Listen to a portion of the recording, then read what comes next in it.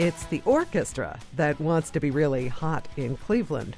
This is Conducting Business, WQXR's show about the classical music industry. I'm Naomi Lewin. The Cleveland Orchestra is aiming to have the country's youngest symphony audience by the time it turns 100 in 2018. And there's growing evidence that it's making some headway thanks to a discount ticket program and various outreach activities.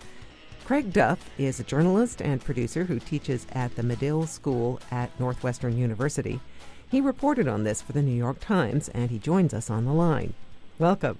Thanks so much. So what triggered this? Was there some specific thing that made the Cleveland Orchestra officials wake up and realize they had to target young people? Well, I think orchestras across the country are trying to find new audiences. I mean, I think one of the things I said when I pitched this story to the Times was the first time I went to the New York Philharmonic, and I, being a bald man who lost my hair in my 30s, was sitting in the balcony and looking down at Avery Fisher Hall at the audience there, and I saw all these bald heads, and I said to my friend who was there with me, I found my tribe. And she elbowed me and said, look, they're all 70 years old. So Milton Maltz is a longtime benefactor of the orchestra, and several years ago was in his box at the Cleveland Orchestra and noticed when he looked around and looked down, he told me, that he saw gray hair and no hair, and he was very, very concerned about there being no young people in the audience. So the centerpiece of their strategy revolves around fan cards. What are they and how do they work? Well, there's several different parts of this. Mr. Maltz and his wife Tamara and their family foundation gave a $20 million endowment to start a center for future audiences. And it has several different prongs to it, one of which are these fan cards, which are $50, and a student from high school through university into graduate school can go to as many concerts as they like throughout the season. And they get what are the tickets that are available, and sometimes they're quite good tickets. Are there limits to the all-you-can-hear card? I believe that they're all you can hear. So you can go tomorrow, you can go the next day, you can go back as many times to the concert as you want. That's part of the deal, but I don't know how many people actually do that. But this program started in 2010. What kind of changes have they seen in audience makeup in Cleveland since then?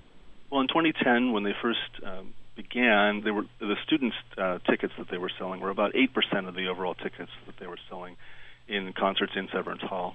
Since then, last year they had about 20%. So they've gone from 8% to 20% student tickets by offering lots of incentives for the students to come. If you don't buy the fan card, you can still go to any concert you like for $10. And then their summer program, which is at Blossom Music Center, several miles away from Cleveland. Anyone under 18 that's accompanied by an adult can get in for free. So with all of those things involved in all the things that they've been doing, they've actually raised it quite a bit over just a few years.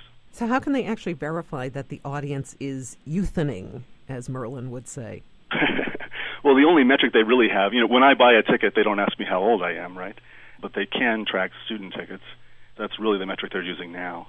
Since orchestras don't all, count their people the same way, and they don't have the same kind of set of guidelines and all following the same metrics and data, and then sharing all that stuff, there's really no way for them to know for sure. But they plan to prove it by just sort of having anyone who can look into the hall to see that they have a very young audience.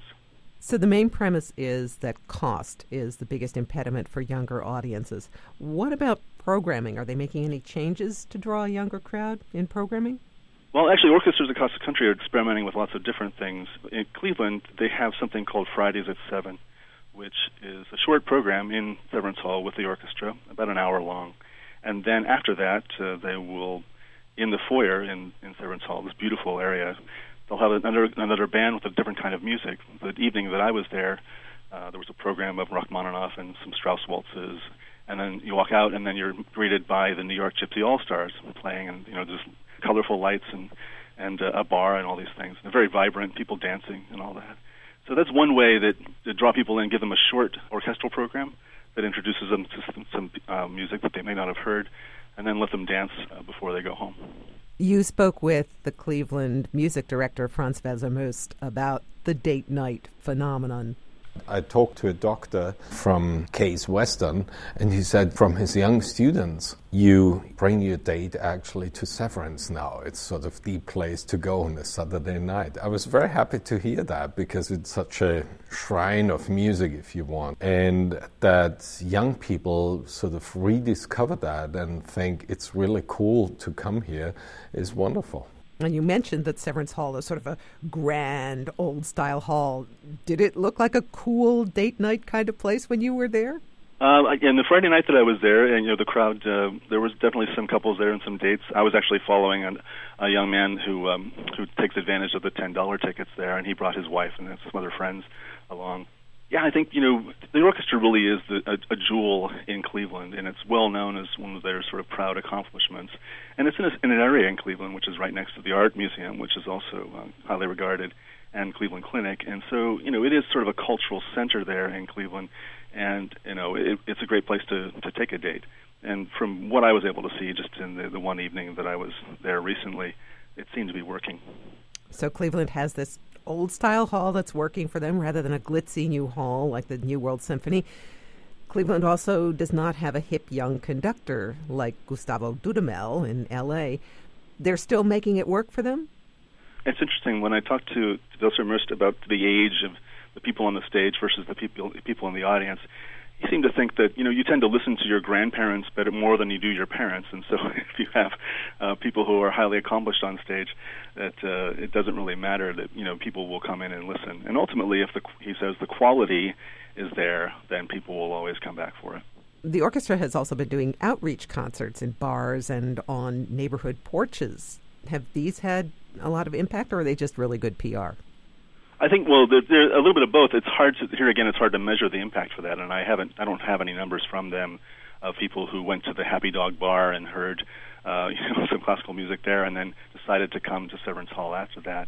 But it does definitely give them a larger sort of footprint, and it helps people know that music is not just the stuffy people in tuxedos on the stage, that it can come into your community and, on your porch or in your neighborhood. And they have these residencies where they choose a different sort of neighborhood each year, and they do a number of concerts in each of them.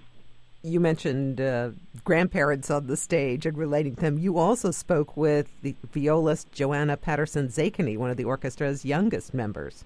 In the end, music is universal, and you can like alternative music, you can like rock, but as long as you're open to music in general, then you're probably going to latch on to something in the classical realm, which is, we have such a wide spectrum of repertoire, and there's going to be something that you like for sure. Joanna actually has continued with the ensemble that played there at the Happy Dog Bar, and they are still together. And actually, there are new ensembles that are playing in places like Happy Dog now. It's spurred a little bit of a meme there in the city, and there's a few different folks that are playing. So, what's next with all of this? Do you think Cleveland is going to be able to make good on having the youngest audience, and is there any risk that their funding might run out before they get that audience? It's a significant endowment that helps them do all these programs, and they're not spending all of it right away. And time will tell. I think every orchestra across the country is doing whatever they can to bring in newer audiences. When I spoke to Vilser Must about that, he was very, very confident that the Cleveland community will continue to support it. In fact, he wants to celebrate the community in Cleveland on the 100th anniversary, not the orchestra itself, because he thinks that's really the great thing, is the fact that that city created that orchestra and kept it alive for so many years. Craig Duff, thank you very much. My pleasure. Thanks. Craig Duff is a journalist who teaches at the Medill School at Northwestern University.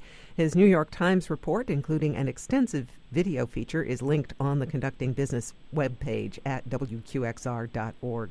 Brian Wise is our producer. I'm Naomi Lewin. Thanks for listening.